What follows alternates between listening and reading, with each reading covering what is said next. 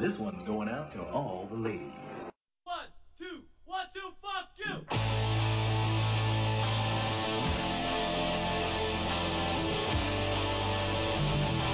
Master Plan!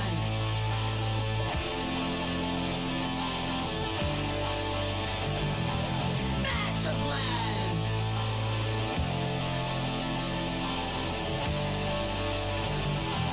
Master Plan!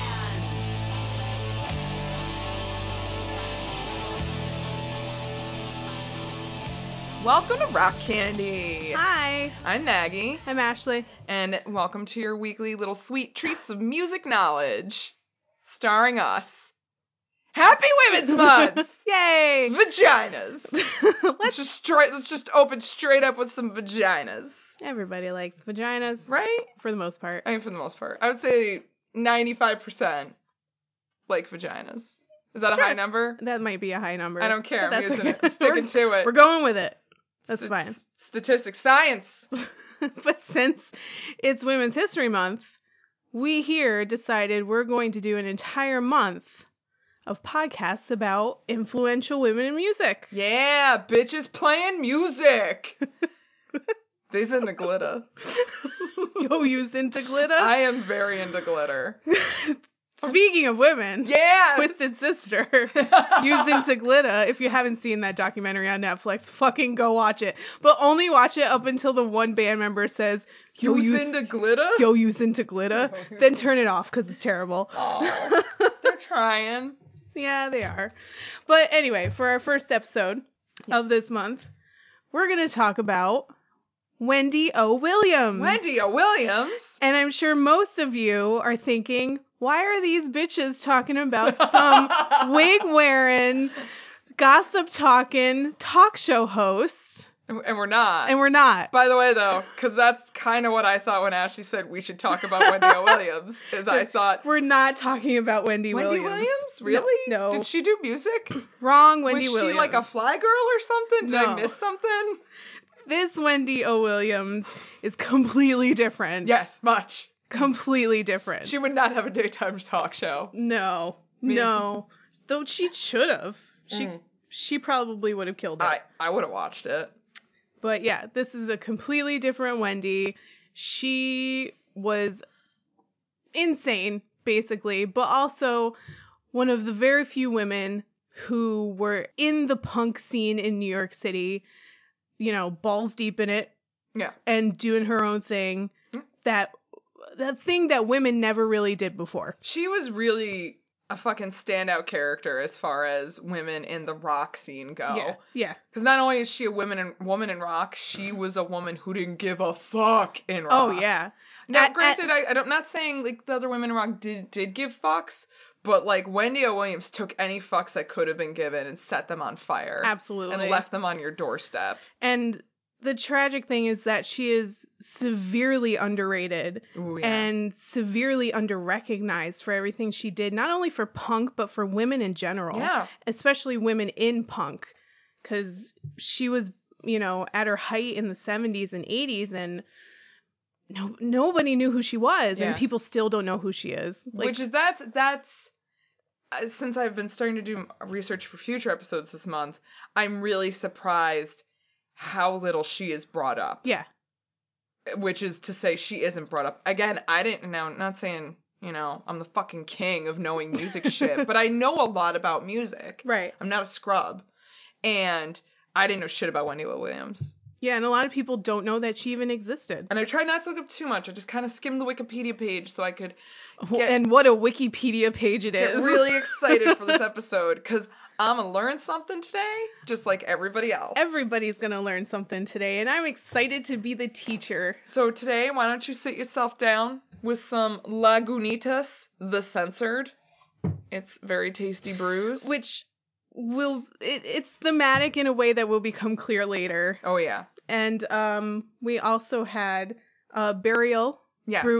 Beer Company, Burial Beer Company. Skullsaw. Yeah. Which also will become clear later on. It's mostly the saw part. Mostly the saw so part. So get excited. Yeah. Sit down with your beers. This is actually one of the few times where I actually had several beers that applied to the theme that I could choose from. So I almost had a hard time picking some beers, but good choices, I have to say. So far, I'm enjoying them. Pretty fucking great. I'm feeling pretty good about these. So I forgot where I put mine. So let's get into this story of Miss Wendy O. Williams. Almost, actually, kind of a hometown hero. Ooh. Because Miss Wendy Orlean Williams was born in Rochester, New York. Ooh, Rochester. Which is only about 2 hours from where we are. No. Yeah. Rochester's like 4 hours from Albany. No, it's not. Yes, it is. No, it's not. Yes, it is. Syracuse is like 2 hours, right? Yeah. 2.5 hours? And then Rochester is like another 2 hours from Syracuse. Still, she's a fucking hometown hero. Whatever. Yo, upstate, Western New York, whatever. All the same. Way to be from New York State. Exactly. Good form. Way to be from New York State and not from New York City. Yes. So there you go. All right, step 1, check. So she was born in Rochester on May 28th, 1949. But when she was 5, her parents, her father, who is a chemist for Eastman Kodak, which, if you don't know, Kodak Film Company started in Rochester. And I don't know if it's still around. It's still around today, isn't it? You can't see me right now, but I'm really giving Ashley the shruggy arms right now. Did you not know that? Hometown hero. Yeah, it started in Rochester, and I'm pretty sure it's still going. Sure. I mean, Kodak still is a thing. Yeah, they went through some hard times for a while. Yeah.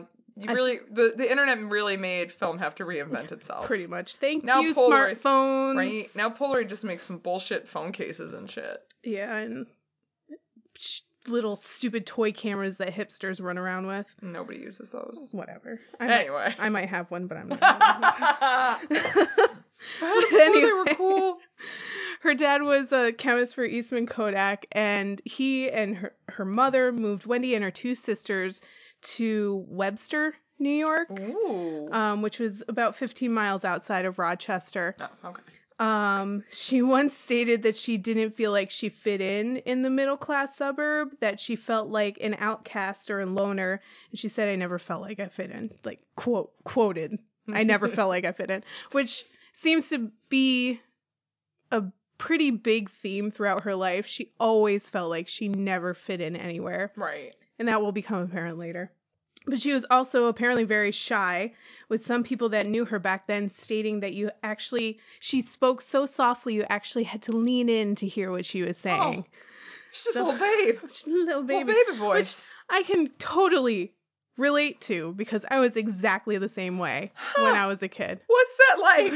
What's that like to be quiet voice?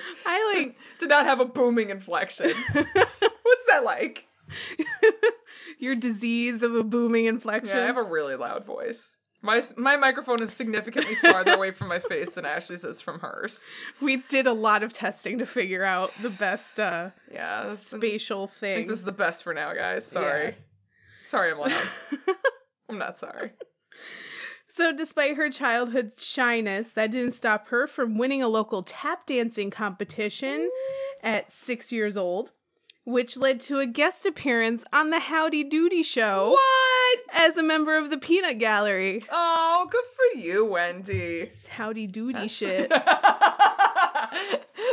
She was all about that Howdy Doody shit. Yeah. What you talking about?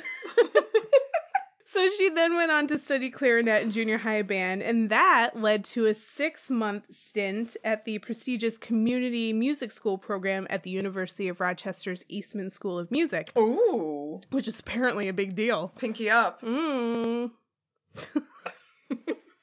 So this all sounds like the high school career of a well-rounded suburban kid, right? Right. No, 100%. Right? When I was reading this, I thought, wow, she seemed to have a really nice, loving home. She got her shit together. She had her shit together. Like, girl was on it. She wasn't fucking skipping classes to smoke cigarettes. Right.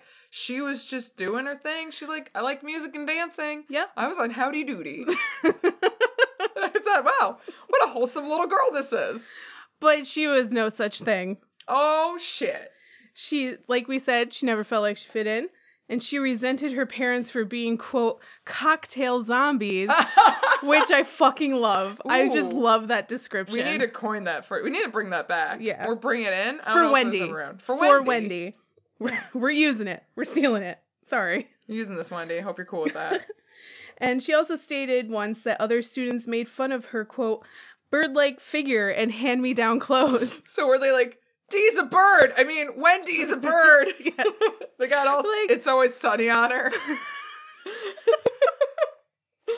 Did she walk She in was and they the thought Dee she was an Reynolds. ostrich? Shut up, Dee.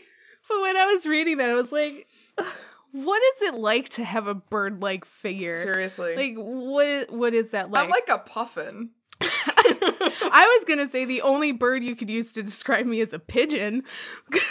Just Yo, pigeons are pot belly. badass, though. Like, they don't give a fuck.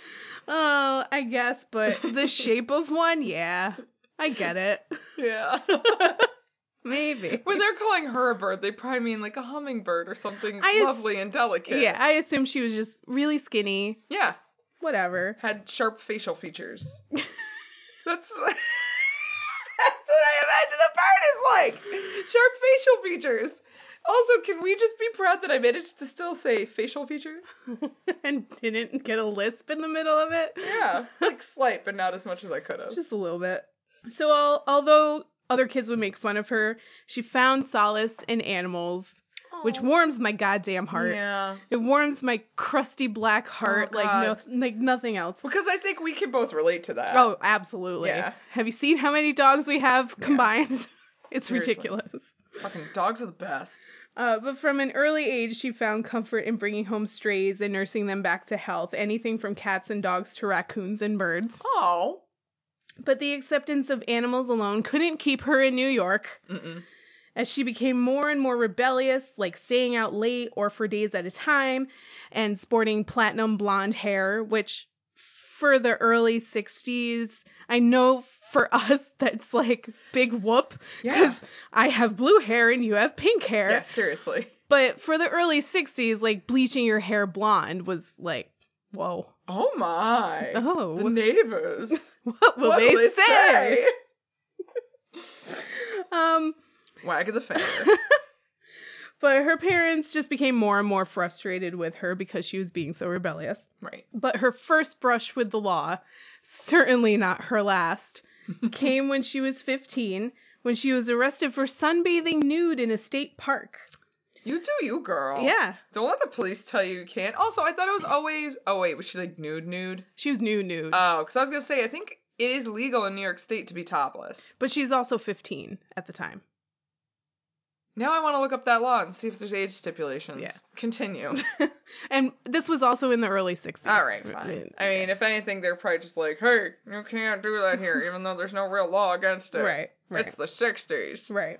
You could do that shit next decade. So that same year, she decided to say fuck off to her virginity, rolled up into a bar, picked up a random dude, and fucked him in an act of mutiny against her parents and society, or both. See, I could have used somebody like Wendy O. Williams when I was in high school to, like, make me not freak out over stupid shit and just own my own body and be a badass. Would she have done that, or would she just have gotten you in a shit ton of trouble? I already was in a moderate amount of trouble, but it was stupid trouble. I could have gotten in cool trouble. I never got in trouble when I was... Never. You're quiet and always good. I was What's quiet. that like? I was a nerd. I was good. I always did my homework. I didn't, like, go crazy or anything. I was, like, trying to be Wendy O. Williams, but terrible at it. I got in trouble a lot, but it was for, like, skipping class. But just skipping class. Oh, I never skipped class. Just skipping class to sit in the stairwell, not to skip class to smoke cigarettes, because I tried to smoke cigarettes. I was like, these are gross. I also kind of feel like my school was way too small to skip class. Like, Yeah. no matter, and also it was literally plopped in the middle of cornfields for miles. So you could not go anywhere. Yeah. Where are you gonna go when you skip class? Hide in the corn. Well, that might That's be pretty much fun. all you could do. That might be fun. And then, yeah, no, it wouldn't have been fun. Ticks. Ticks everywhere. Just Tick City. What were you saying? No, Wendy Williams. Yes, she's a badass. Continue. Anyway. I'm gonna stop Bye. being a peanut gallery over here. Howdy doody Howdy shit. doody. So by age 16, she had quit school and run away from home. So this was her coming of age period, which was arguably vastly different than that of most teenage girls. She essentially became a drifter, hitchhiking to Boulder, Colorado, where she pitched a tent just outside of town to live in, worked part-time at Dunkin' Donuts, and made and sold beaded necklaces. Wow. At 16. At 16. That's pretty fucking ambitious. That takes balls. Yeah, it does. At 16 in the 60s, female by herself. Damn, girl. Yeah. All right. If you're 16 and listening to this, don't hitchhike to Colorado. Don't do this. Please don't do this. For the love of God, don't do this. We aren't condoning that you do this, but Wendy was a badass. Yeah. While she was there, she experimented with Far Eastern religions as well as drugs like LSD and mescaline. Like you do. Mm-hmm. She didn't stay in Boulder long, though, and hitchhiked her way to Fort Lauderdale, Florida. Huh. Here, she worked as a lifeguard in between crocheting string bikinis and selling them on the beach. I feel like string bikinis made out of yarn is the worst Probably idea a bad ever. idea. Just the worst. Like, oh, God, it'd be so itchy and it would never dry. Especially if you make them out of that really cheap Red Heart yarn that comes in the massive, like, boulder of a thing of yarn. Yes. And you got that Red Heart bikini? Oh, that's nice. Yeah, it's chafing. It's chafing a lot. I got a rash in a very uncomfortable place. Woof. In all the uncomfortable places. But at the same time, as someone who crochets, I'm like, how did she do that? I could probably figure it out if I tried real hard. Right? But I essentially know one stitch, and that's about it. Yeah. Also, I'm a lefty crocheter, so it makes it even worse. I want to see your work. It's all backwards. You should have seen my grandmother trying to teach me and my sister how to crochet. My grandmother, who has a short fuse and is right-handed, and me and my sister, who are both left-handed, just trying to figure out what the fuck she was doing. But she did it. It took a few summers, but she did it. Good job, Grandma. Yeah, good Proud job. of you. And my sister is a fucking whiz at crocheting. She can do anything. I can crochet a scarf or a blanket or anything that is rectangular. Ooh, or square. Nice. Either one, and I cannot guarantee it's going to be even, but I will. It's square. You doesn't have to be even. I will do it. Wait a minute. That's all I can do. Just a parallelogram. An octagon. I don't know how I did it. Here you go. It's a stop sign. Oh, it's pretty. So anyway. So again, she didn't stay in place very long. And in 1974, at age 25, she somehow landed in Europe. I don't know how she got there, but she got there. Good for her. She ended up in Amsterdam working as a bartender, but quickly left for London, where she worked as a macrobiotic cook.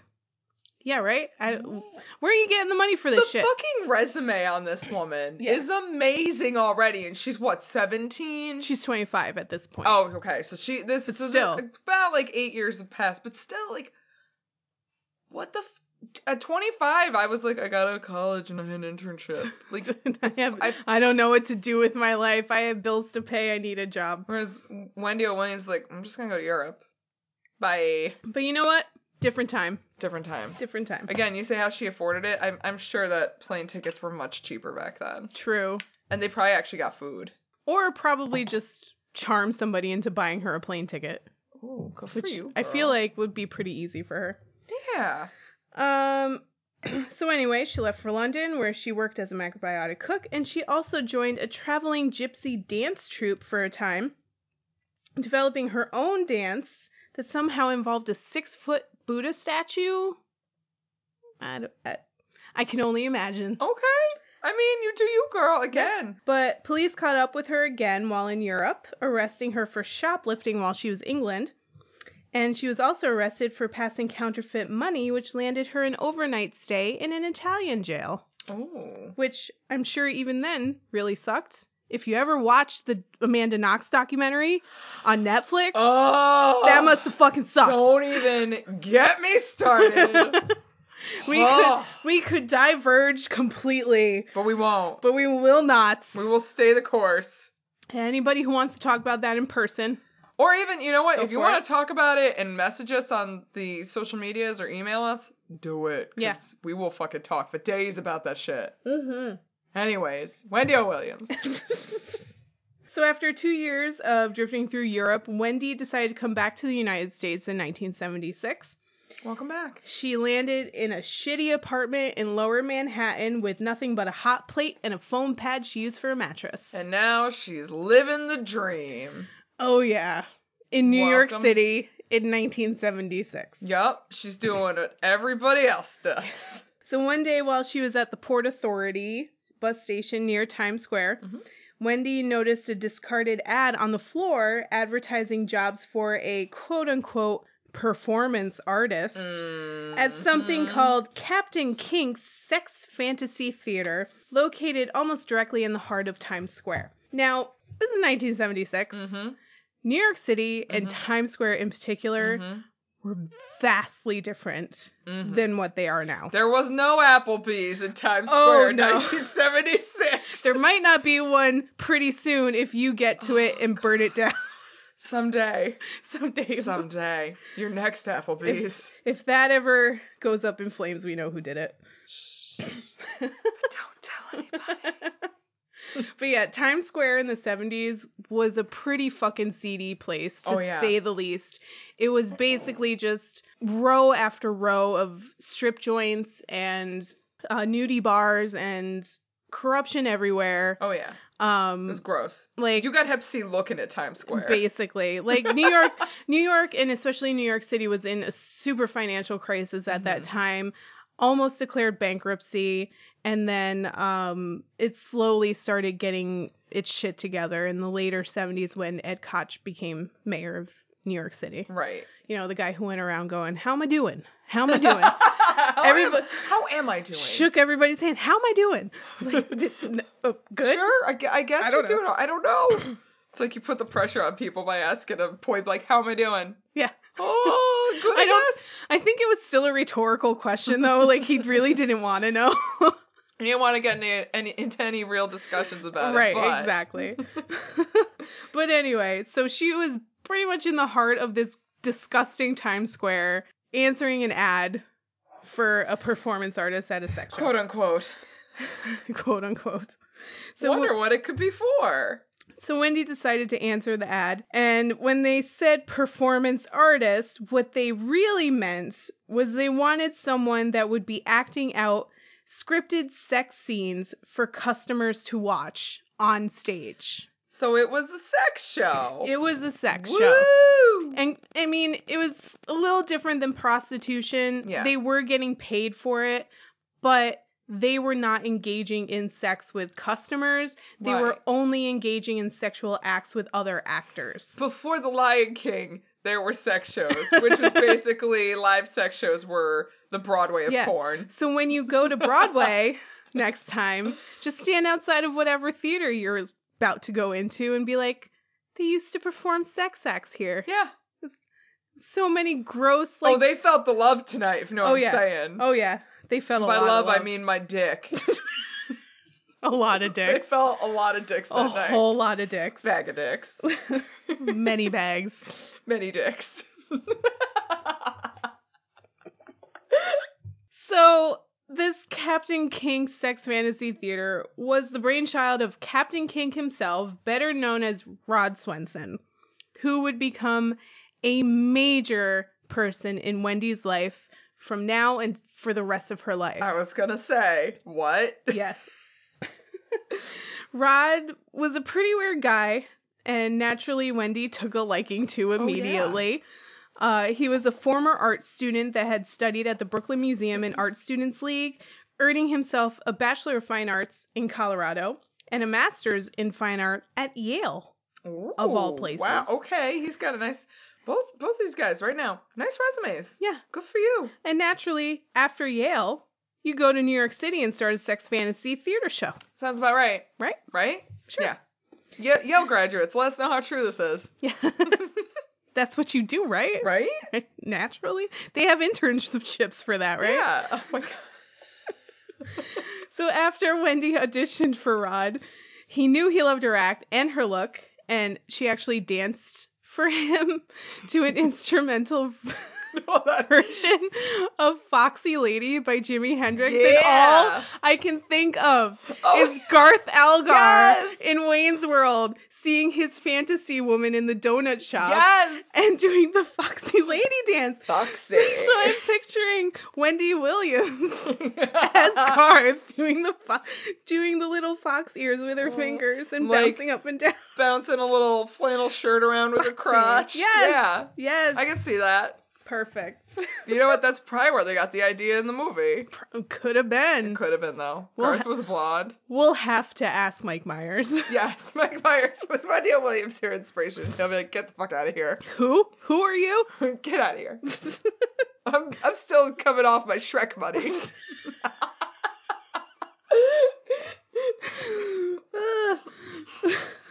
But anyway, Rod Swenson wasn't sure what to do with Wendy. And eventually he found out that she was a very creative person with plenty of ideas for the show and costumes the women should wear. And he loved that about her. She's creative. So Rod realized pretty quickly that he and Wendy had a lot in common. They were both into health food. Ooh. And actually, Rod had created the granola company, The Good Shepherd. Oh. Which he would sell for a huge profit when he was only 22. So he already had a ton of money. Damn. Which, I guess when you have a ton of money and you're a Yale graduate... And you start sex shows, the next logical step is to sell your granola company for millions. Right. And they both had a passion for animals. They also were both former hippies that found themselves back in New York just as the punk movement was starting to take hold. There you go. And shortly after meeting, Wendy and Rod would start dating, and they stayed lifelong partners. Aww. Which is actually really sweet. Yeah. You don't see that very often. They were together especially in music. Yeah. But maybe you just need the fucking two weirdest people in the world who are like, no one's gonna get me like you are. They're both just the right kind of weird where this guy is perfectly fine with his partner dancing naked on stage. Right. And not even simulating, but having sex with random dudes on stage. I mean, it was his idea, arguably. True. And that's what she was there for. There you go. But anyway, so she started performing at Captain King's Sex Fantasy Theater shortly after Rod hired her, often playing the role of the dominatrix, which makes sense. It makes total sense. But one of her most famous acts was the ping pong ball trick.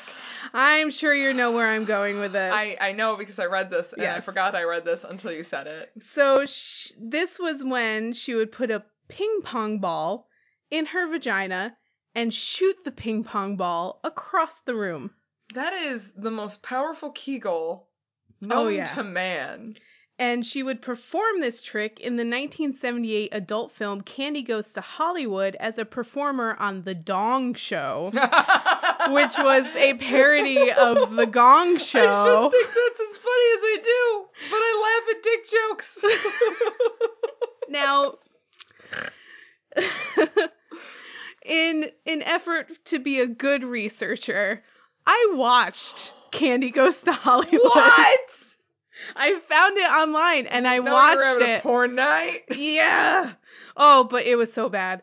Oh, Jesus Christ, it was so bad. Probably C porn. I mean, first of all, full disclosure, I absolutely 100% watch porn, but I am not the kind of person that enjoys, porn as a movie. And this was a movie. It was an hour and a half long. And it tried to have a storyline and, actors and everything, and... See, and I feel like I'm the opposite. I kind of like a porn that's we're going to have a plot. And I'm like, I'm kind of getting into this. I kind of care. I have emotional connection to these characters now. Well, then you should watch Candy Goes to Hollywood. All right, well, sounds like my kind of porn. It's the stereotypical 1970s porn that people make fun of all the time. Right. Terrible acting, terrible plot line, just ridiculousness. However, Wendy's performance in it is amazing. She is the goddamn highlight, and it's unfortunate that that her scene is in the beginning, not in the very beginning, but in the first like half an hour, I think. Okay. So they already peaked, and you're like, I need another. You needed to hold that off for at least 15 more minutes. Yeah, I like super fast forwarded through the rest of the movie. I'm like, I already saw Wendy. This is... If you were just doing it for the Wendy research, why'd you even bother watching the rest? Yeah, I don't know. Because I was like, it can't be this bad throughout the whole thing. Oh no, it was really bad. It is though. It was really bad. So, and in case you can't find the porn, there's another place you could watch.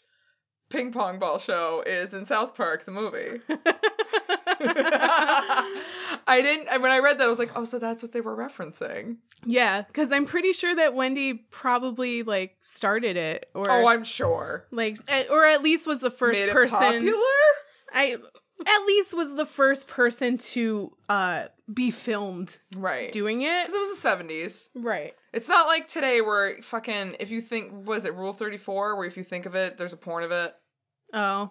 It's I mean, yeah, everything's a porn now. Yeah, pretty much. But it wasn't like that in the 70s. For you kids at home, wasn't like that. You couldn't just Google something fucking fucked up. You couldn't just... And find a porn. You couldn't just shout Google because we didn't have computers. I mean, we did, but we didn't have computers in every home. Anyway, so keep going. I'm rambling about computers and porn now. I've got to slow down my roll with the beverages. So shortly before her first foray into acting, Rod and Wendy decided to form a musical group with Wendy as frontwoman and Rod as the manager, and thus was born the Plasmatics. Woo! They recruited Richie Stotts on lead guitar, who was a 6'7" imposing man with a mohawk who wore women's clothing.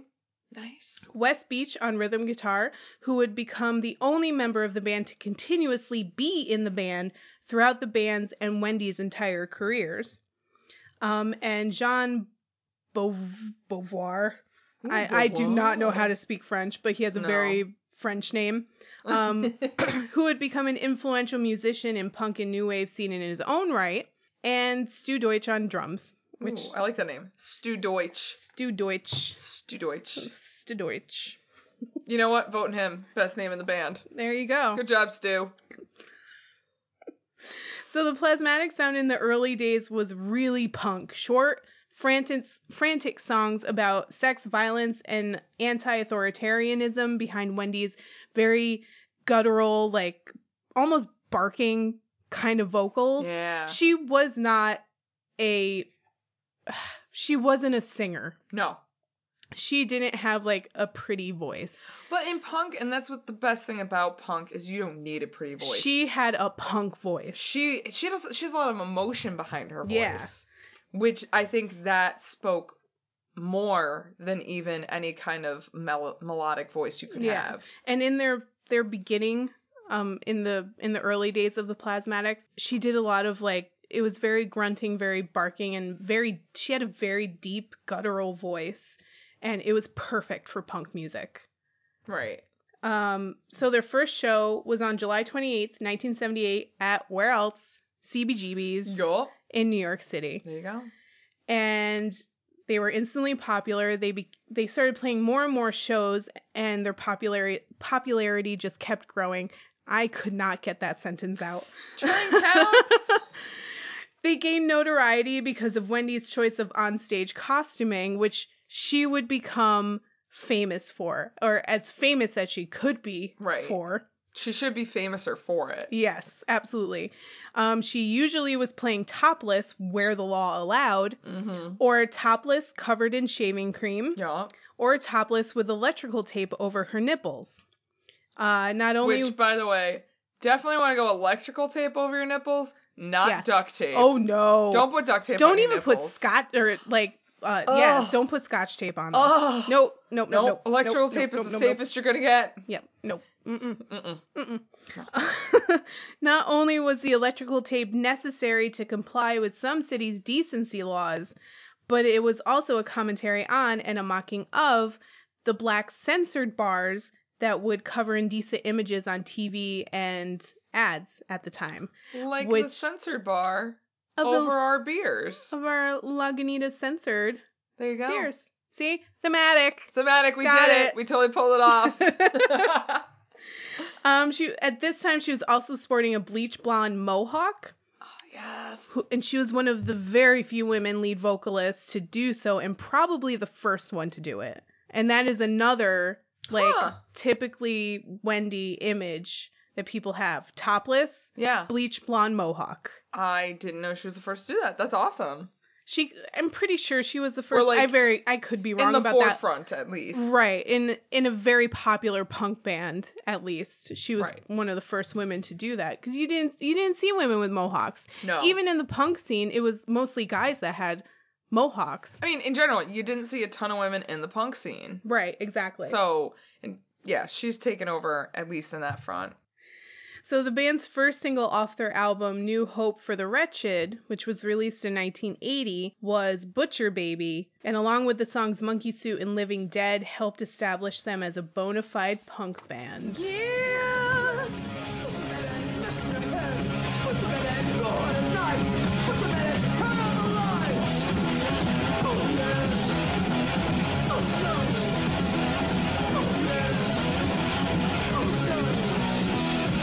Yeah, no. Oh, no. Oh, yeah. What's your better years to kill? What's your better honor your will? What's your better today is the day? What's your better love pull you away? Oh, yeah. Oh, no. Oh, yeah. I love that song.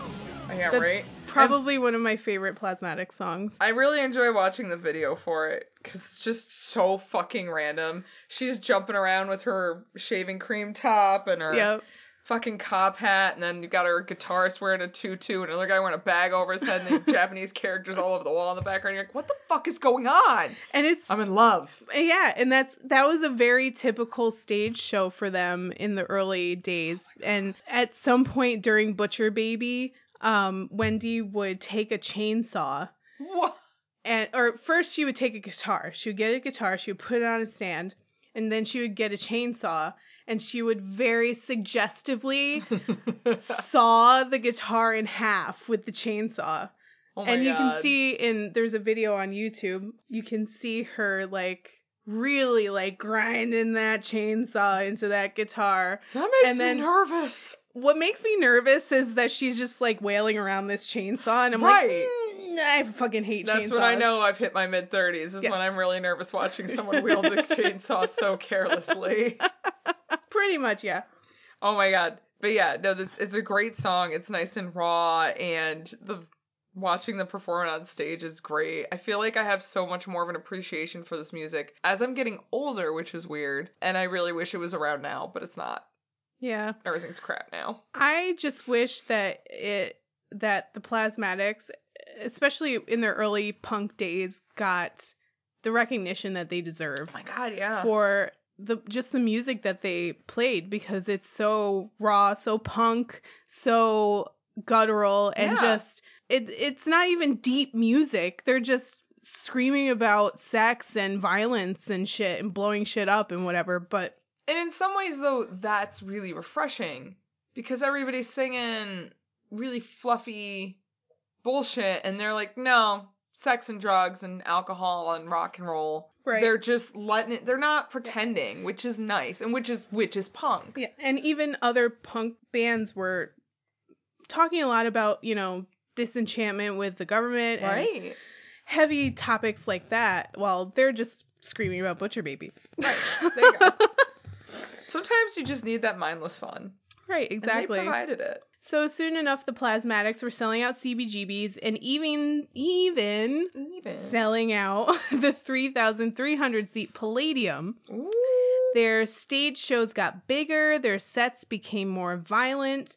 They were already known for their raucous live shows where Wendy would chainsaw the guitars in half and parade them around the stage. She would dance and gyrate provocatively all over the stage while topless.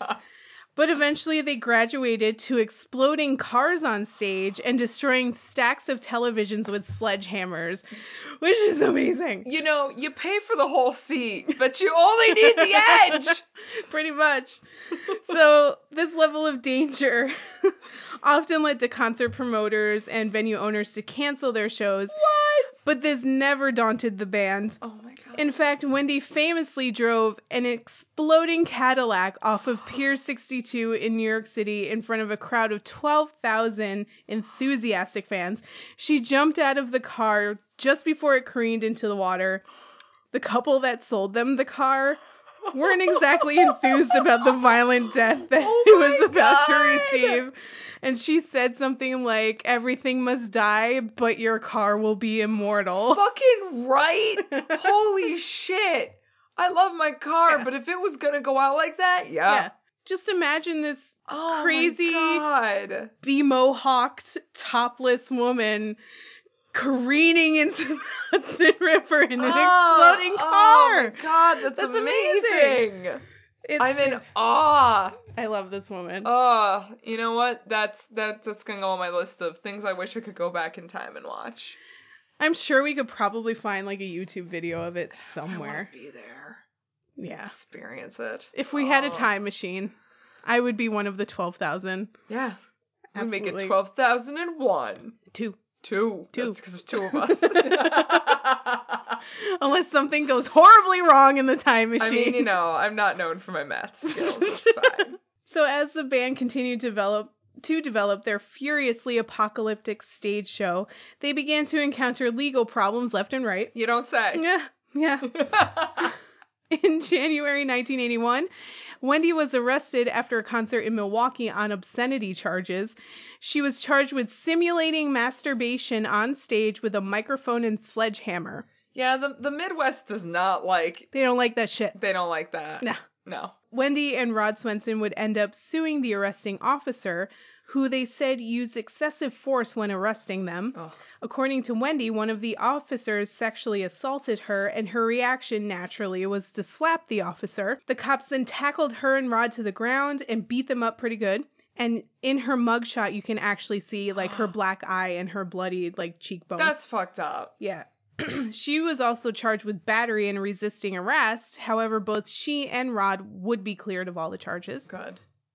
A mere few days after this incident, Wendy was arrested again in Cleveland, Ohio, again on obscenity charges for simulating sex on stage. And Guys, she simulates sex. Just fucking let her do it. Who cares? Who cares? Everyone's there to see it. You know, Who gives a shit? You all fuck. Yeah. It's fine. No, but they don't want to know. Oh, they don't want you to know that they fuck.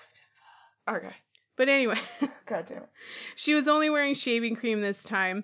And she was also acquitted of these charges. The jury hearing her case apparently were pretty amused by the whole thing and dropped the charges. Good job. Good job, jury. A little later on that same year, she was warned by a Chicago judge to get her shit together after she punched a photographer trying to take her picture while she was jogging. All these legal battles raised her profile. Wait. I kind of love this. I'm going to do whatever the fuck I want on stage. I will be naked and videotape me. I don't give a shit.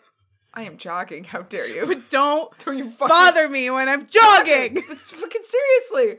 Like, come on. Oh my God. I would never want anybody to fucking take pictures my of me time. jogging. I look like a fucking idiot when I'm running. So I get that. You know what? I feel you, Wendy. Most of the time when I'm jogging, I'm also holding my boobs down. So I don't have hands to punch people. I wear 2 bras that helps keep them down. Oh, that's a good idea. I wear a regular sports bra and then one of those fancy sports bras. Oh, that's a good idea. I'm going to try that when Pro the weather tip gets... for girls with big boobs. 2 bras. Just so you know. 2 minutes. So yeah, the legal battles would raise their profile considerably, and Good. soon enough the band was getting national television appearances.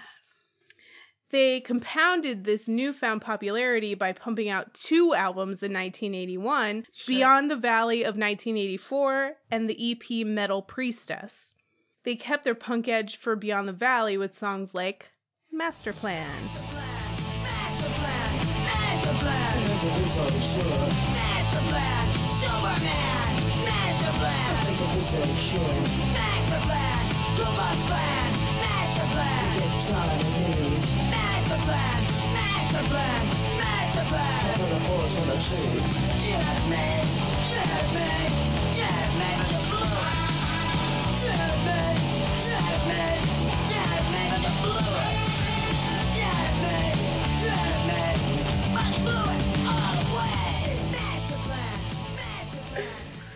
So they still kept their punk edge with this album. Oh, yeah. You can tell it slowed down a little bit.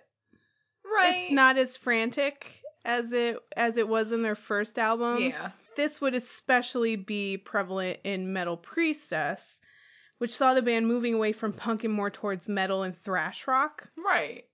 Wendy's voice got lower, it got raspier, and even more guttural.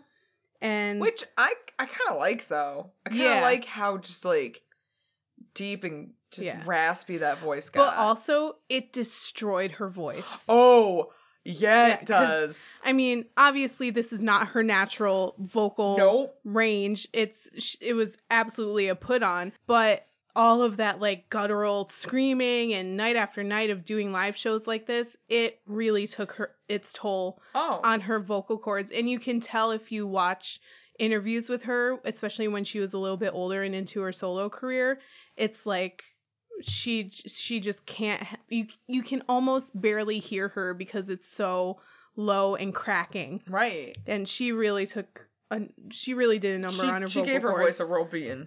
Yeah, absolutely. They put out Coup d'etat in 1983, which would be the last Plasmatics album. By this time, MTV was a thing, so they made a now infamous video for their single The Damned, and it featured Wendy driving a school bus into a wall of TVs, then climbing onto the roof of the bus and jumping off of it seconds before it careens into a second wall of TVs and explodes. My God, it's so amazing.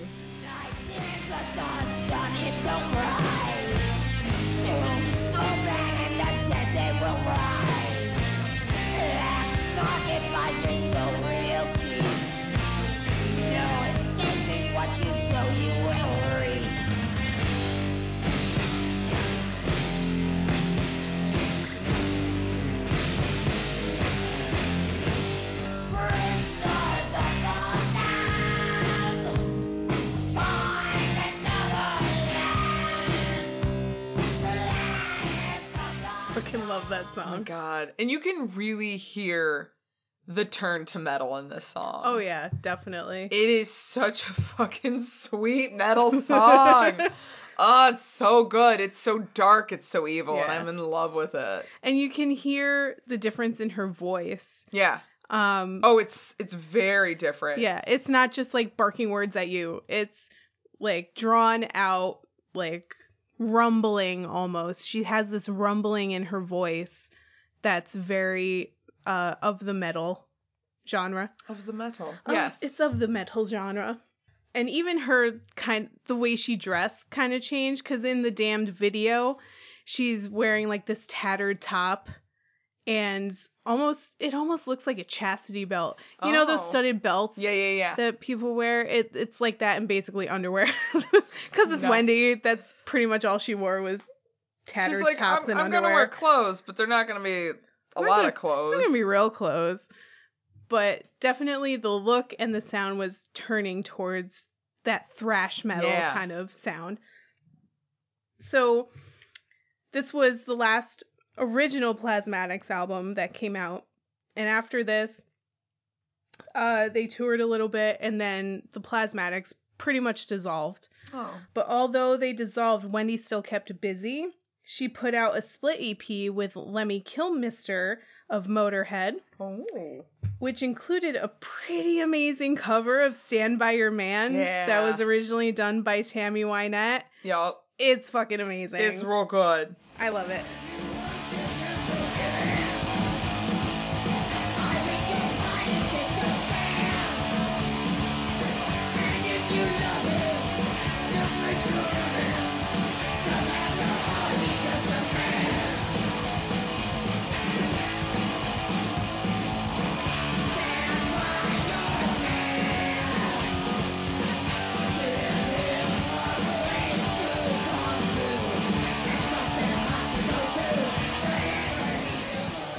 That's a sweet fucking cover. Fantastic cover. Yeah, it really is, though. Wendy and Lemmy would be pretty much lifelong friends. Aww. And he was actually really sad when she passed away, but we'll get to that later. Oh, spoilers! So Wendy continued to grace magazine covers, and in 1984 she became the first woman to be front and center on the cover of Kerrang magazine, which was a British metal magazine. In that same month, she was also on the cover of Vegetarian Times. Yeah. Metal. Like two weird crossovers where you're like, hey, it's a woman on a fucking metal magazine. Hey, there's a metal star on a vegetarian magazine. All right. Okay. I would buy both. I'd buy both. The same year, Wendy released her first solo album titled simply Wow, or Wendy O. Williams. Love it. Surprisingly, it was produced by Gene Simmons of Kiss, who is actually good friends with Wendy by then, because back in 1982, the Plasmatics opened for Kiss on their tour that year, and the two became friends and remained so for many years. Oh. Gene, as well as Ace Frehley, Paul Stanley, Vinnie Vincent, and then Kiss drummer Eric Carr were all featured musicians on her first solo album. That's awesome. So basically, Kiss was her backup band for this album. For once, Kiss was a session band. Yes. For a woman. That's actually quite for refreshing. a woman, which is pretty sweet, considering how big Kiss was at that point. Right. That's a pretty big That was thing. definitely like them reaching the heights of their career. Yeah, here's the thing. They were high for a while. Yeah, they were pretty. I think they reached their height in the 70s and early 80s. Yeah, they were around in the 70s. No, yeah, but I guess I didn't. It doesn't matter. None of this matters. The point is, but they were still pretty. They were popular. Like, people fucking knew Kiss, right? So when Gene Simmons is like, "Yo, we're supporting this chick," people are gonna be like, "Oh shit! All right, well, hold up." Well, they should be. Right. You would think that they would be. Oh, hold up, though. But the album didn't do well commercially. And it earned, but, Okay. it did earn Wendy a Grammy nomination for Best Female Rock Vocal Performance in 1985. I'll take it. I don't think they were still, I think that was still the time that they weren't putting that on the televised. In 85? Yeah, in 85. I don't know if they were televising Best Female Performance yet. Yeah. Best Female Rock Performance? Probably not. Thanks, Grammys. But it's easy to see why she got nominated with songs like It's My Life.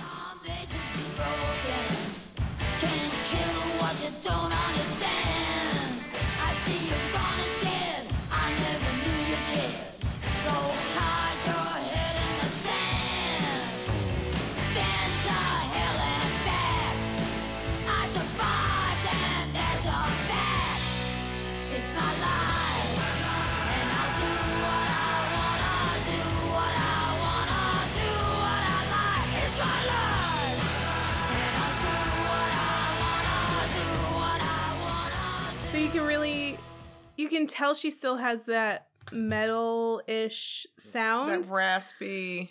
Yeah, and her vocals are not as deep and raspy as they were in the last Plasmatics album. Right. But it's still very Wendy. But also, it's still really Kiss. Right. It's polished, and I'm not saying that in a shitty way. Yeah. I'm saying that in like the best of ways. Yeah. It's still this raw sound, but it's cleaner.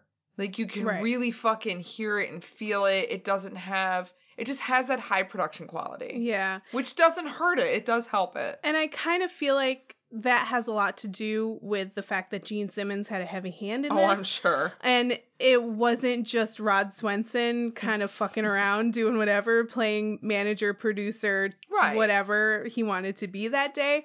So, you can really hear Kiss's influence on a lot of the songs on the album, especially a song called Ready to Rock.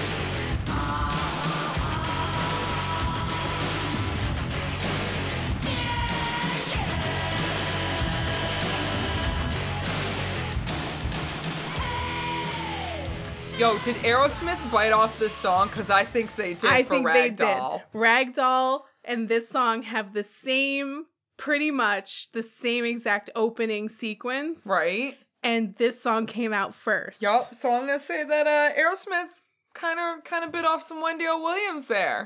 Boom. Calling you out. Calling you out, Steven Aerosmith. Tyler. I think Joe Perry wrote it, but still. None of this matters. None of that matters. None of that We're matters. calling all you bitches out. Calling all you bitches out.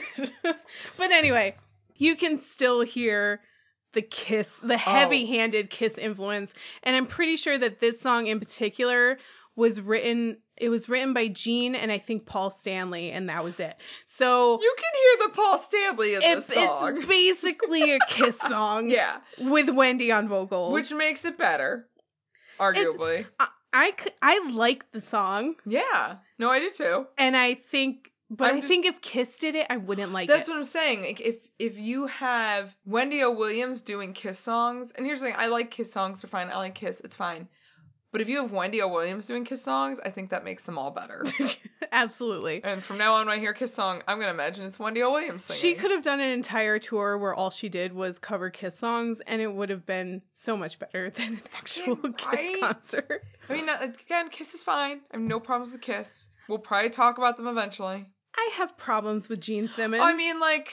But I don't have problems with Kiss. Right, that's for another day. That's I'm a package that I'm leaving on the front porch to unpack on another day. I am separating the two. Yes. I do enjoy Kiss. Yes. But anyway. We digress. We digress. So she put out a second solo album called Commander of Chaos. That's a good one. But it didn't do much better than her first solo effort. Songs on this album, Commander of Chaos, for some reason were played at breakneck speeds, directly in opposition to the previous album where a lot of the songs were much slower and more calculated. Right.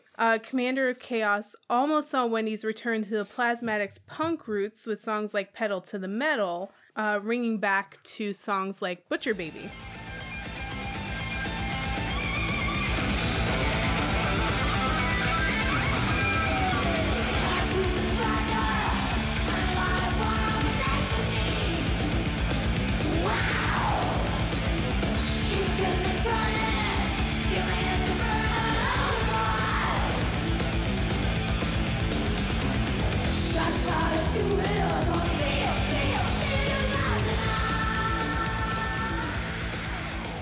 I don't know. I really like her return to the punk sound, though. I think it's fun.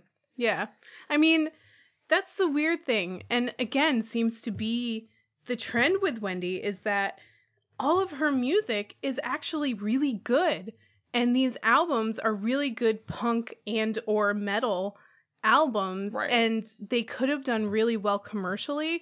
I don't know what happened behind the scenes where... Actually, no. Her record company was just like not interested in promoting her because she was originally with Stiff Records, which was a British label, and they did pretty good by her because they were there in their early punk days, and they did a lot to really try and promote their sound and promote them nationally. But I think Stiff got absorbed by Capitol Records, and Capitol Records just didn't give a fuck about them. Right. Which is sad because they could have done so much. Yeah, like, I don't understand why she wasn't more popular. This is totally the sound of the time. She's a hot chick. There's so many ways that they could have at least attempted to market her. And she has an amazing background story that totally would have flown in the 80s. Yeah, I'm not understanding. The math on this doesn't add up. And I don't really want to put the blame on Rod because I don't think he didn't want her to become a big star. Right. But I feel like he could have probably done a whole lot more. But again, arguably he just probably didn't have the tools in the sense that he might not have known what to do. Yeah. And in my research, I really couldn't find anything about his relationship with Wendy as a manager. Right.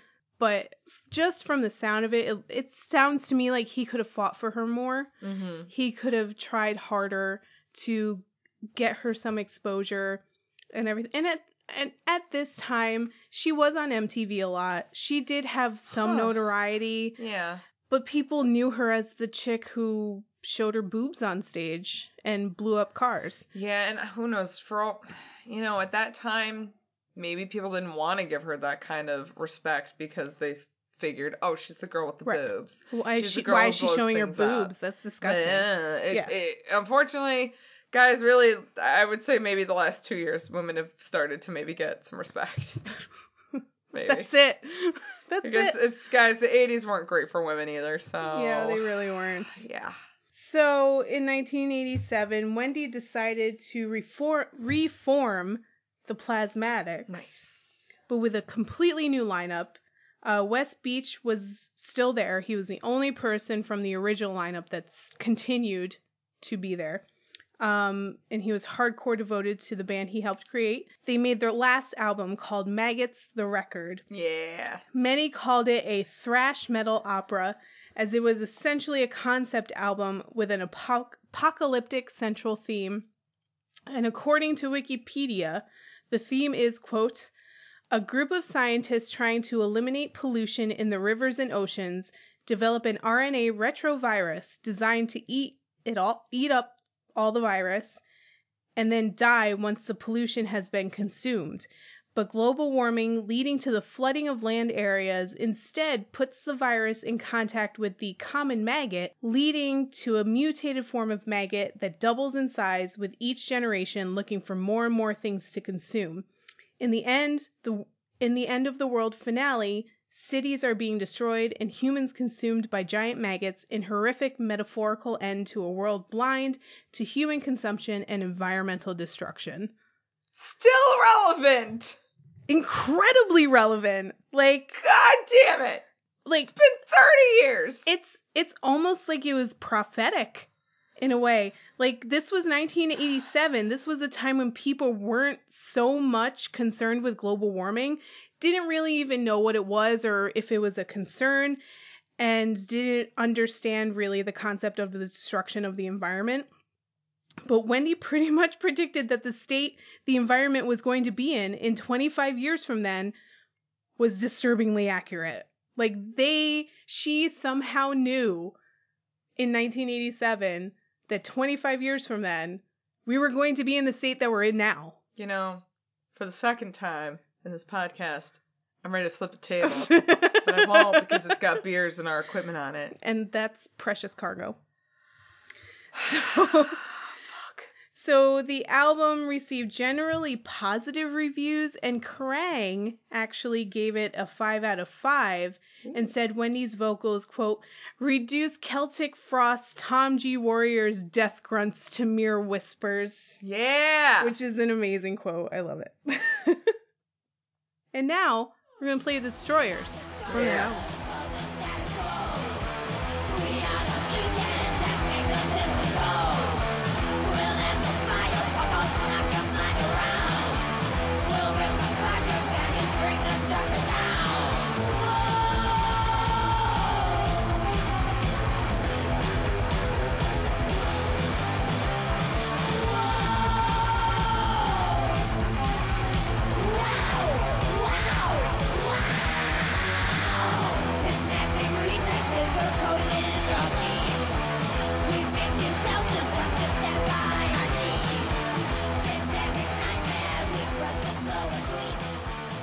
So that's a pretty heavy album. Yeah. Concept-wise. Definitely. I love concept albums, and I love that she did a concept album. Yeah. That makes me feel good knowing that. A concept album that's so relevant even now. She was one of the very few people back then that was actually concerned about the environment. Arguably, there still are not a lot of people concerned about the environment. It's fine. We didn't lose half of our environmental protections in the past year. No, it's fine. I'm going to just keep drinking. Forget all your problems. But anyway, unfortunately, this album again flopped. Her last album will be an ill-advised attempt at a rap album called Deafest and Baddest, released in 1988. I'm going to pretend that album didn't exist. We're not going to talk about it. Yeah, no, we're not going to talk about it. What? So after... We've got nothing? I'm not talking about it. All right. If you're curious, be like me. Go look it up later. Yeah.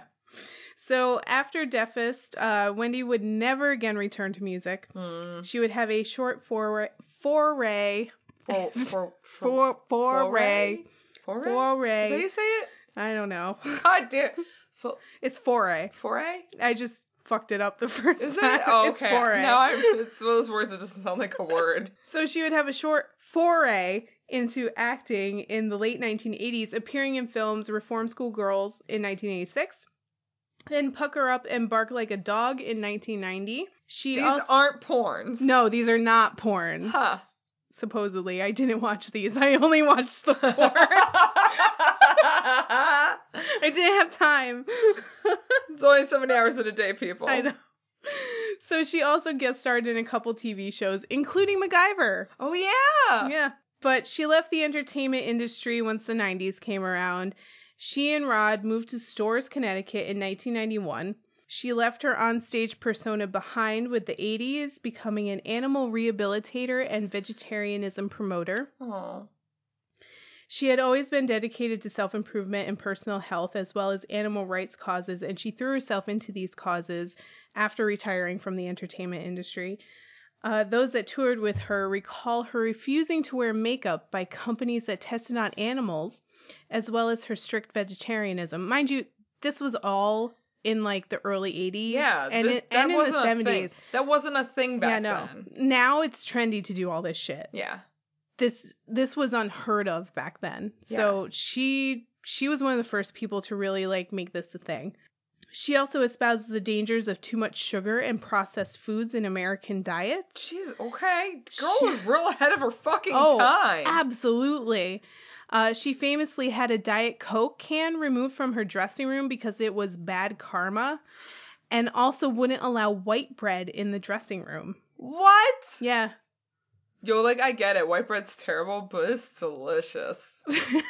Like, if It you is. want cake for dinner, you eat white bread. Smokers were also banned from dressing rooms, and she had already given up alcohol and drugs by the 1980s. What? So That girl was just raw crazy pants. She wouldn't even take aspirin. So hold on, I think it's funny too. So she didn't smoke cigarettes. Nope. And I think it's funny because sometimes when she sings, I think, oh, she's got a smoker's voice. Yeah. I don't want to say she has a smoker's voice because what if she's not a smoker? Yeah. And she's not. You know what? But she managed a smoker's voice here regardless. It's because she was fucking destroying her vocal cords Oh, instead of smoking. That'll do it. So the only drug she needed was a runner's high. What? Because she jogged, swam, and lifted weights incessantly. Can I tell you?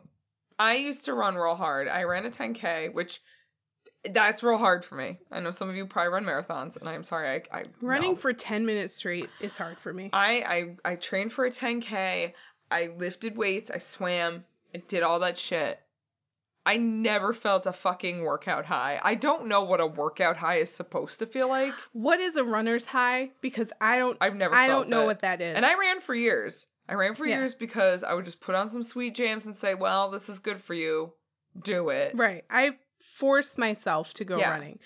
Absolutely have to force myself to go running. What the fuck is a runner's high? As soon as I start running, I'm like, why the fuck are you doing this to yourself? I what never are you get doing? that feeling of like, this is great. What the, can you, Yeah, like, no. you know what? If you've gotten a runner's high, let us know because I'm really How curious do what you that do is. it? Explain it. How? Explain this. Because every time I run, it's 10 straight minutes of what the fuck are you doing to yourself? What is this shit? You could just walk. You could walk right now and you're running. What are you doing to yourself? What are you doing? This is garbage. So I don't understand So runner's good high. for you, Wendy. Right, fucking. Good for you. What is that life? By the way, this is about to get real fucking sad. Get your Kleenex ready. It's right here. And I can't even guarantee I'm not going to start crying. So anyway, after moving to Connecticut, she got a job at a local food co-op, educating people on the benefits of vegetarianism and healthy eating, and also worked at the Quiet Corner Wildlife Center. Although she was living a quiet life, she still had a hard time fitting in with regular society.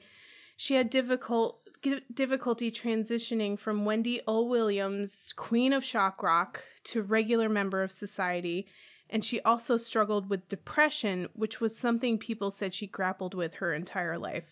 Like, serious, deep depression that she just couldn't shake off. Living in the suburbs of Connecticut didn't seem to help with her mental health. Her serious depression caused Wendy to try and commit suicide on a few occasions. Her first attempt was in 1993 when she hammered a knife into her chest. So, like, hold up, because I read this on Wikipedia. Did she just, like, put a fucking knife to her chest and a hammer and try to, like, literally hammer it in? Or was she just hammering it with her hand? Like, I'm not really sure. What the fuck do they mean by hammer it in? I'm assuming they mean she tried to, like, just put the knife straight in her heart. So in order to do that, you kind of have to put it, like, right in the middle of your chest, which is where your sternum is. And your sternum's real... Yeah. Huh. So the knife got stuck in her sternum, after which she changed her mind and called Rod to take her to the hospital. Like, that's fucking... I can't... it makes me fucking cringe thinking about it. That's terrifying. It's kind of like putting yourself through unnecessary anguish and pain. But she tried a second time in 1997, and she tried to overdose on ephedrine, but again, she survived. But on the third attempt, Wendy would succeed. On April 6, 1998, almost exactly 20 years ago, Wendy walked into the woods behind the home she shared with Rod Swenson. She brought nuts with her and fed the squirrels before putting a bag over her head and shooting herself. When Rod came home that day, he found a package from Wendy waiting for him. It contained some of his favorite things, a package of noodles he liked, packs of seeds for growing salad greens, massage balm, and letters from Wendy herself. Finding this package alarmed Rod, who went looking for Wendy. He found her in the woods of their backyard, amongst the animals the two of them kept and rehabilitated that she devoted so much of her life to. She was 48 years old. Jesus Christ. That's like... We really need to find happier topics to talk about. God damn it. It's tragic in the sense that it's the story of a woman who never felt like she fit in. Right. And it's not that she just didn't fit in to society or with friends or social groups or whatever. She didn't feel like she belonged on this earth.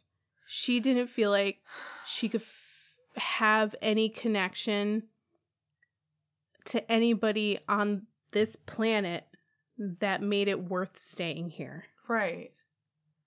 And that's the tragic thing about suicide, I think. It's not, to me, okay, I've known a lot of people in my life, friends, family, everything, that have committed suicide, and it's not the fact that they're taking their own lives. It's not the fact that they're not going to be here anymore. The sad part to me is that they don't feel like there is anyone here who understands them. Right. That's the tragic part about it. That's the part that keeps me up at night, that makes me sad. Right. And you can absolutely see that in Wendy's story. Right. And I'm sure that Wendy had so many people after she died who said, well, I never knew. Wendy always was the certain person. Right. And you in reading her story, why would you ever think? But that's the fucking shit garbage part about depression that brings you to that brink a lot of times, is that people will say, I didn't know. Yeah. Because Wendy didn't want to fucking burden anybody with her problems. Wendy didn't want to fucking make herself look like, oh, I'm always sad, I'm always depressed, and she tried to work through it, and fucking... And she also had good this... for her for trying to work through it. She had this public persona of this badass chick that could take on anything. Right. So if anybody knew her as that, they expected her to be that. Exactly. And I don't think she was that, personally. Right. Probably not at all. In her private life, she wasn't like that. But I'm sure that made it easy for her to put on that mask, go out there and say, yep, this is who I am, And that way she never had to tell anybody, Right. no, I'm really suffering inside and I Well, could really use... While at the same time, she was somebody completely different Yeah. and didn't feel like anybody could understand that. Yeah. And that's a really sad thought. It's pretty fucking terrible. Yeah. But she left a suicide note, and she actually left a series of suicide notes. Wow. And Rod shared the last note after she passed away. And in that suicide note, she said, "The act of taking my own life is not something I am doing without a lot of thought. I don't believe that people should take their own lives without deep and thoughtful reflections over a considerable period of time. I do believe strongly, however, that the right to do so is one of the most fundamental rights that anyone in a free society should have. For me, much of the world makes no sense, but my feelings about what I am doing ring loud and clear to an inner ear and a place where there is no self, only calm." Which, to me, it sounds as though she was completely in her right mind when she wrote it. Yeah. Which There's is, nothing that sounds out of character, out of place. She talks about it like it's a business decision. Yeah. Rather than an irrational and abrupt decision made by someone in a distressed mental state. I mean, honestly, she tried several times within a small amount of time. And all usually, things considered. And usually when that happens, when somebody attempts to commit suicide, even once, but especially multiple times, eventually they will be successful at it. A large percentage of people that do attempt again and succeed. Yeah. But she knew this world was not for her, and somewhere there was a place where she belonged. It just wasn't on this earth. And she just wanted to be there. Yep. She wanted to be there. She might have just been tired of trying to fit in somewhere that's just so exhausting when you don't. What upsets me most about it is that she had such a tragic end to her life. And still... Nobody knows fucking knows who she is. And everyone needs to fucking know who she is. And if you're a woman, I don't give a shit if you don't like rock or metal or punk or whatever. It doesn't matter. It doesn't fucking matter. You need to A, listen to Wendy Williams. B, know this story. Like, she should be fucking celebrated this month. Absolutely. 100% she should be in the forefront. And I remember the reason I know who she is because she would always, every once in a while, end up on one of those like lists that MTV or VH1 would do about like most influential rock people. Right. Like 100 most influential rock people, and she would be like number 99. Yeah. It's like, and then you'd have like Nikki Sixx and Gene Simmons. Right. Like, she was a really cool chick. Or fucking Dave Navarro or some shit. Like, fucking, come on. What's his face? Tommy Lee? Yeah, oh, Tommy Lee. Give me a fucking break. No, she deserves to be at least in the top 10. Yeah, I want to hear more women talking about her. I want to hear more women rockers citing her as an influence. Absolutely. Like, that's your homework for this week, kids. Like, fucking look up her videos, look up her songs. The music's fucking awesome. I don't just fucking watch the porn. I don't give a shit. Watch the porn. Watch the documentary you watched. What was it? The Plasmatics and Wendy Williams? Oh, I don't remember the name of it because there were like I'll put in the show notes. 8 of them, and I bought one of them, and they all have like seizure-inducing covers, and I don't remember which one it was. I don't remember which seizure-inducing cover it was. I don't. I think it was just called Wendy O. Williams. I'm really not sure. Oh my god. It's, either way, learn yourself something. Fucking use this as an opportunity to fucking learn more about an amazing woman. Let's get her fucking name out there. I want it out there. I want to fucking see more about Wendy O. Williams. She deserves it because she fucking does. If there's all of these, dudes that can be immortalized, because they passed away in the last 10 years or they had like one tiny contribution to the rock music industry and they can be fucking immortalized, so can Wendy. Yeah, 100%. Because she blazed trails, she fucking kicked ass doing it, and she did it in a burning Cadillac that careened into the Hudson River. Fucking a burning Cadillac! Oh god, that's, you know what? Just, You're right, you brought me back. I'm good. I'm in my happy place. Yeah, I'm sorry to bring you down there for a second. No, but that burning Cadillac brought me to a great place right Yeah. there. And I mean, especially because she had such a sad ending, and this also is an opportunity to bring more awareness to suicide and suicide prevention and depression and mental health disorders and people that have these things that need some kind of help. Yeah. And like, you may not think you belong, but trust me, you belong somewhere, and it's not dead. And there is somebody to talk to. Yes. So please, if you're feeling at this point that you don't think you can stay here, you can. Just fucking reach out to someone, please. Even us. We're on the social medias. We are. And we would love to talk to you. We would. About anything. We don't give a shit. Yeah, we really don't, though. We talk about weird shit. It's fine. We're fucking weird bitches. All right. Before you leave, just remember, burning Cadillac. And celebrate so Wendy. Celebrate Wendy. Just fucking hashtag Please. celebrate Wendy. Hashtag celebrate Wendy. Thank you so much for listening to this episode. We're sorry to bring you up, then bring you down. Again, next week we will really try to cover something a little bit more exciting and positive. Not that this wasn't exciting, this was, but a little bit more positive. Yeah. Or not as sad. Not as sad. Has a happier ending? Yes. Maybe. I don't fucking know anymore. Please go ahead and follow us on all the social medias. We are on Facebook and Instagram at Rock Candy Podcast. We are on Twitter at Rock Candy Pod. And please rate and review us on iTunes. Seriously. Like, we could totally use some really awesome reviews, you know, and, you know, we will definitely be down for any feedback you want to give us. If you want to just email us at, contact us at rockcandypodcast.com. You know, we're down to learn more. We're very new at this, and totally, we just like to talk too. Yeah. Maybe just chat you up. And we like to meet new peeps. We're friendly little meeting new peoples.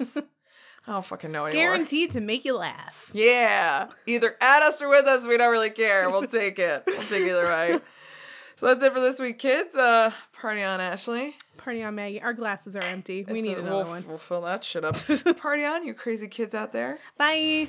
Bye.